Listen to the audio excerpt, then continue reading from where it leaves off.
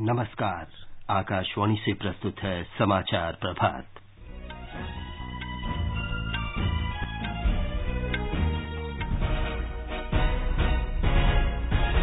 America के राष्ट्रपति Donald Trump इस महीने की 22 तारीख को ह्यूस्टन में प्रधानमंत्री नरेंद्र मोदी की विशाल रैली में शामिल होंगे।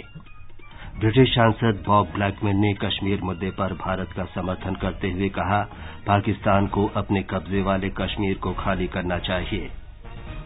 आंध्र प्रदेश में गोदावरी नदी नौका दुर्घटना में लापता लोगों की तलाश में नौसेना जुटी। मध्य प्रदेश और राजस्थान में भारी बारिश के कारण बाढ़ जैसी स्थिति। और पंकज आडवाणी ने विश्व बिलियर्ड्स चैंपियनशिप जीतकर करियर का 22वां विश्व खिताब अपने नाम किया। समाचार प्रभात के साथ मैं विमलेंदु पांडे। अमेरिका के राष्ट्रपति डोनाल्ड ट्रंप इस महीने की 22 तारीख को ह्यूस्टन में प्रधानमंत्री नरेंद्र मोदी की विशाल रैली में शामिल होंगे। इस कार्यक्रम को हाउडी मोदी नाम दिया गया है। हाल के वर्षों में दोनों देशों के मजबूत होते संबंधों के बीच दो सबसे बड़े लोकतांत्रिक देशों के नेता विश्व में पहली बार संयुक्त रैली को संबोधित करेंगे। एक रिपोर्ट। हाउडी मोदी साझा सपने उज्जवल भविष्य नाम के इस कार्यक्रम के लिए 50,000 से अधिक भारतीय अमेरिकी लोगों ने पंजीकरण कराया है। हाउडी का अर्थ है आप कैसे हैं। इसका इस्तेमाल दक्षिण पश्चिम अमेरिका में सामान्य अभिवादन के लिए किया जाता है। व्हाइट हाउस की प्रेस सचिव स्टेफनी ग्रिशम ने कहा कि ये संयुक्त रैली दोनों देशों के लोगों के बीच मजबूत संबंधों को उजागर करने का अवसर प्रदान करेगी। उन्होंने कहा कि ये रैली विश्व के सबसे प्राचीन और सबसे बड़े लोकतांत्रिक देश के बीच कार्यनीतिक भागीदारी बढ़ाने और ऊर्जा तथा व्यापार के क्षेत्र में संबंध सुदृढ़ करने पर ध्यान केंद्रित करेगी। अमेरिका में भारत के राजदूत हर्षवर्धन श्रृंगला ने कार्यक्रम में ट्रंप की भागीदारी को ऐतिहासिक और अभूतपूर्व बताया। उन्होंने कहा कि इससे दोनों देशों के बीच बढ़ती मित्रता और सहयोग का पता चलता है। दोनों नेताओं के बीच इस वर्ष ये तीसरी बैठक होगी। समाचार कक्ष से शशांक कुमार। ब्रिटेन के सांसद बॉब ब्लैकमैन ने कहा है कि जम्मू कश्मीर भारत का अभिन्न अंग है और पाकिस्तान को अपने कब्जे वाले कश्मीर को खाली कर देना चाहिए। लंदन में कश्मीरी पंडितों के कार्यक्रम में उन्होंने कहा कि पूरे कश्मीर पर भारत का अधिकार है। उत्तरी लंदन से कंजरवेटिव पार्टी सांसद ने कहा कि प्रधानमंत्री नरेंद्र मोदी ने जम्मू कश्मीर को पूरी तरह भारतीय संविधान के तहत लाकर मजबूत नेतृत्व का परिचय दिया है। The whole of Jammu Kashmir is an integral part of India. पूरा जम्मू कश्मीर भारत का अभिन्न अंग है, इसलिए ये भारत का आंतरिक मामला है और ब्रिटेन या किसी भी अन्य देश का इसमें कोई हस्तक्षेप नहीं होना चाहिए। मैं जम्मू कश्मीर से अनुच्छेद 370 हटाए जाने का पुरजोर समर्थन करता हूँ। Strongly support the provision of removing Article 370. Bhajpa के कार्यकारी अध्यक्ष जगत प्रकाश नड्डा ने कहा है कि संविधान द्वारा किसी भी राज्य को दिया गया विशेष दर्जा अस्थायी और परिवर्तनशील है। महाराष्ट्र के ठाणे में एक जनसभा में उन्होंने कहा कि कश्मीर में अलगाववादियों ने अनुच्छेद 370 का कई बार दुरुपयोग किया और ये राज्य के लोगों के विकास में बड़ी बाधा बन रहा था। श्री नड्डा ने कहा कि राज्यसभा में बहुमत नहीं होने के बावजूद सरकार ये बड़ा निर्णय लेने में सफल रही। उन्होंने कहा कि दुनिया भारत और मोदी सरकार के इस दूरदर्शी फैसले के साथ है। आंध्र प्रदेश में गोदावरी नदी नौका दुर्घटना में लापता लोगों की तलाश के लिए नौसेना के हेलीकॉप्टर लगाए गए हैं। पूर्वी गोदावरी जिले के देवीपट्टनम के निकट कल्लुफंती नदी में नाव डूबने से 8 लोगों की मृत्यु हो गई और 25 लापता हैं। ब्यौरा हमारे संवाददाता से। गोदावरी नदी में लापता 25 लोगों की तलाश आज सुबह से ही जारी है। इस बीच 8 शव निकाले जा चुके हैं। दुर्घटना के समय नाव में चालक दल के सदस्यों सहित कुल 71 लोग सवार थे। राज्य सरकार ने जिला नियंत्रण कक्ष बनाने के साथ ही राहत और बचाव कार्य तेज कर दिया है। राज्य आपदा मोचन बल की 2 टीमें और नौसेना के जवान लोगों की तलाश कर रहे हैं। इस बीच तेलंगाना सरकार ने राज्य के 15 लोगों की जानकारी लेने के लिए परिवहन मंत्री अजय कुमार को दुर्घटना स्थल पर भेज दिया है। हैदराबाद से लक्ष्मी की रिपोर्ट के साथ समाचार कक्ष से चंद्रशेखर शर्मा। आंध्र प्रदेश के मुख्यमंत्री वाईएस जगनमोहन रेड्डी ने प्रत्येक मृतक के परिवार को 10 लाख रुपए की अनुग्रह राशि देने की घोषणा की है। राष्ट्रपति, उपराष्ट्रपति, प्रधानमंत्री और गृहमंत्री ने दुर्घटना पर गहरा दुख व्यक्त किया है। मध्य प्रदेश और राजस्थान में लगातार वर्षा से बाढ़ जैसी स्थिति है। मध्य प्रदेश से हमारे संवाददाता ने बताया है कि मंदसौर, रतलाम, आगरमालवा, शाजापुर, भिंड, शिवपुर, नीमच, दमोह, रायसेन और अशोकनगर जिलों में बचाव और राहत कार्य तेजी से चलाए जा रहे हैं। मध्य प्रदेश में अब तक बाढ़ प्रभावित क्षेत्रों के 45,000 लोगों को सुरक्षित स्थानों पर पहुंचाया गया है। बचाव और राहत कार्य के लिए एसडीआरएफ के 100, होमगार्ड के 600, एनडीआरएफ के 210 और राज्य पुलिस बल के 15,000 जवानों को तैनात किया गया है। सेना को भी अलर्ट पर रखा गया है। सरकार की ओर से बाढ़ प्रभावित जिलों को 100 करोड़ रुपए की वित्तीय सहायता दी गई है। राहत और बचाव कार्य पर 325 करोड़ रुपए खर्च किए गए हैं। राज्य सरकार के अनुरोध पर केंद्र जल्द ही बारिश के कारण हुए नुकसान का अध्ययन करने के लिए एक अंतर मंत्रालय टीम मध्य प्रदेश भेजेगा। संजीव शर्मा, आकाशवाणी समाचार, भोपाल।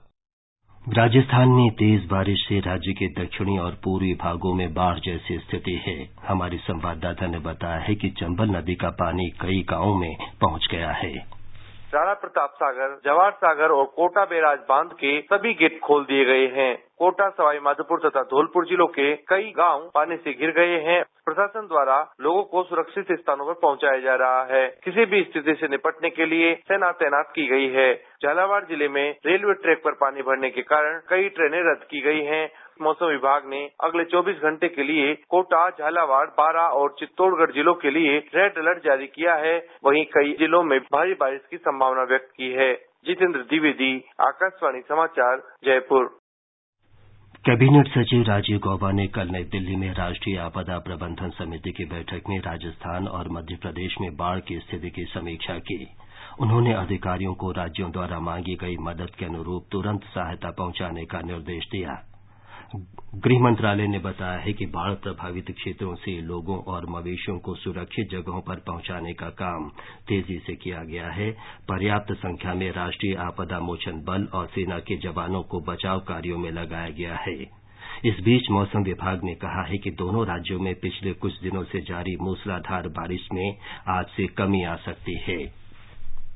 उत्तर प्रदेश में पोषण माह अभियान के अंतर्गत आज से सभी आंगनबाड़ी केंद्रों में बाल सप्ताह मनाया जाएगा। हमारी संवाददाता ने बताया है कि पोषण अभियान बच्चों, किशोर, बालिकाओं और गर्भवती महिलाओं में कुपोषण की समस्या दूर करने के उद्देश्य से चलाया गया एक कार्यक्रम है। बाल सप्ताह के पहले दिन बाल सुपोषण उत्सव के तहत आज ममता दिवस मनाया जाएगा, जिसमें माताएं अपने घर से खाना बनाकर आंगनवाड़ी केंद्रों पर लाएंगी और सभी बच्चे एक समूह में बैठकर भोजन करेंगे। सप्ताह के दूसरे दिन को सुपोषण गूंज के तौर पर मनाया जाएगा, जिसमें प्रभात फेरी जैसे कार्यक्रमों के साथ ही महिलाओं और बच्चों को पोषण युक्त आहार लेने की शपथ दिलाई जाएगी। 16 से 21 सितंबर तक चलने वाले एक सप्ताह के कार्यक्रमों में स्वच्छता और जागरूकता अभियान भी शामिल किए गए हैं। सुशील चंद्र तिवारी, आकाशवाणी समाचार, लखनऊ। रेलवे मंगलवार से प्लास्टिक कचरा एकत्र करने का एक व्यापक श्रमदान अभियान शुरू करेगा। इस दौरान सभी रेलवे परिसरों से प्लास्टिक कचरा एकत्र किया जाएगा और एकल उपयोग प्लास्टिक के इस्तेमाल नहीं करने के लिए जागरूकता पैदा की जाएगी। सभी मंडल प्रमुखों को 2 अक्टूबर तक सभी 4000 से अधिक रेलवे स्टेशनों पर प्लास्टिक बोतल निपटान मशीन लगाने को कहा गया है। आकाशवाणी के समाचार सेवा प्रभाग से आज प्रसारित होने वाले साप्ताहिक कार्यक्रम पब्लिक स्पीक का विषय है सिंगल यूज प्लास्टिक पर प्रतिबंध और कचरा प्रबंधन। ये कार्यक्रम एफएम गोल्ड चैनल और अतिरिक्त मीटरों पर रात 9:30 बजे से प्रसारित किया जाएगा। श्रोता 1800 115767 और 01123314444 पर कॉल करके विशेषज्ञों से सवाल पूछ सकते हैं। Twitter handle @AIR news alerts पर भी #AskAIR का इस्तेमाल करते हुए सवाल पोस्ट किए जा सकते हैं।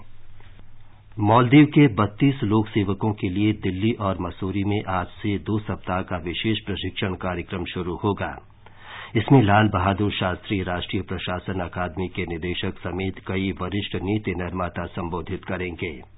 ये कार्यक्रम national centre for good governance और मालदीव लोक सेवा आयोग के बीच प्रशिक्षण और क्षमता निर्माण के लिए किए गए समझौता ज्ञापन का हिस्सा है। इसके तहत अगले 5 वर्ष के दौरान 1000 लोक सेवकों को प्रशिक्षण दिया जाएगा। प्रधानमंत्री नरेंद्र मोदी ने जून में मालदीव यात्रा के दौरान पड़ोसी पहले नीति पर जोर दिया था। राष्ट्रपति रामनाथ कोविंद आज स्लोवेनिया के राष्ट्रपति बोरुत पाखर से राजधानी लुबियाना में बातचीत करेंगे। दोनों देशों के बीच प्रतिनिधिमंडल स्तर की वार्ता और समझौतों पर हस्ताक्षर के दौरान वे उपस्थित रहेंगे। वे युद्ध स्मारक पर पुष्पांजलि भी अर्पित करेंगे। 2 दिन की यात्रा के दौरान राष्ट्रपति भारत स्लोवेनिया व्यापार बैठक में भाग लेंगे। 1991 में स्लोवेनिया की आजादी के बाद से किसी भारतीय राष्ट्रपति की वहां की ये पहली यात्रा है। पंकज आडवाणी ने विश्व बिलियर्ड्स का खिताब जीत लिया है। म्यांमार के मांडले में फाइनल में शीर्ष वरीयता प्राप्त आडवाणी ने म्यांमार के नेतृत्व को एक तरफा मुकाबले में 6-2 से हराया। उन्होंने ये खिताब 22वीं बार अपने नाम किया। प्रधानमंत्री नरेंद्र मोदी ने पंकज को खिताब जीतने पर बधाई दी और कहा कि उनकी उपलब्धियों पर पूरे देश को गर्व है। ये समाचार हमारी वेबसाइट newsonair.com पर भी उपलब्ध हैं। और अब आज के समाचार पत्रों की सुर्खियों के साथ हैं सिद्धार्थ सिंह। धन्यवाद विमलेंदु। पाकिस्तान के प्रधानमंत्री इमरान खान की परमाणु युद्ध की गीदड़ भभकी अखबारों की अहम खबर है। नवभारत टाइम्स की सुर्खी है, इमरान ने माना नामुमकिन है भारत से जंग जीत पाना। पाकिस्तान ने संघर्ष विराम का उल्लंघन कर इस साल सीमा पर 2050 पर बरसाई गोलियां, 21 भारतीयों की हुई मौत। जनसत्ता का शीर्षक है, जम्मू कश्मीर में पाबंदी और अनुच्छेद 370 से जुड़ी अर्जियों पर उच्चतम न्यायालय में सुनवाई आज, कश्मीर में सामान्य हो रहे हालात। अमर उजाला हरियाणा के मुख्यमंत्री मनोहर लाल के हवाले से लिखता है, हरियाणा में भी लागू होगा एनआरसी। कांग्रेस नेता और पूर्व मुख्यमंत्री भूपेंद्र सिंह हुड्डा ने भी एनआरसी लागू करने के मामले में परोक्ष समर्थन किया। हिंदुस्तान की विशेष खबर है, कालाबाजारी रोकने के लिए बनेगा अलग पुलिस विभाग। आवश्यक वस्तुओं की कालाबाजारी और मुनाफाखोरी रोकने के लिए सरकार सख्त कार्रवाई की तैयारी कर रही है। राज्यों से तमिलनाडु मॉडल अपनाने को कहा गया। दैनिक भास्कर ने कोयम्बटूर के ओडनतुरई पंचायत का उल्लेख किया है, 50,000 रुपए का बिल देख पंचायत खुद ही बिजली बनाने लगी। अंत में मुख्य समाचार एक बार फिर। अमेरिका के राष्ट्रपति डोनाल्ड ट्रंप इस महीने की 22 तारीख को ह्यूस्टन में प्रधानमंत्री नरेंद्र मोदी की विशाल रैली में शामिल होंगे। ब्रिटिश सांसद बॉब ब्लैकमैन ने कश्मीर मुद्दे पर भारत का समर्थन करते हुए कहा कि पाकिस्तान को अपने कब्जे वाले कश्मीर को खाली करना चाहिए। आंध्र प्रदेश में गोदावरी नदी नौका दुर्घटना में लापता लोगों की तलाश में नौसेना जुटी। मध्य प्रदेश और राजस्थान में भारी बारिश के कारण बाढ़ जैसी स्थिति। और पंकज आडवाणी ने विश्व बिलियर्ड्स चैंपियनशिप जीतकर करियर का 22वां विश्व खिताब अपने नाम किया। इसके साथ ही समाचार प्रभात का ये अंक समाप्त हुआ। नमस्कार।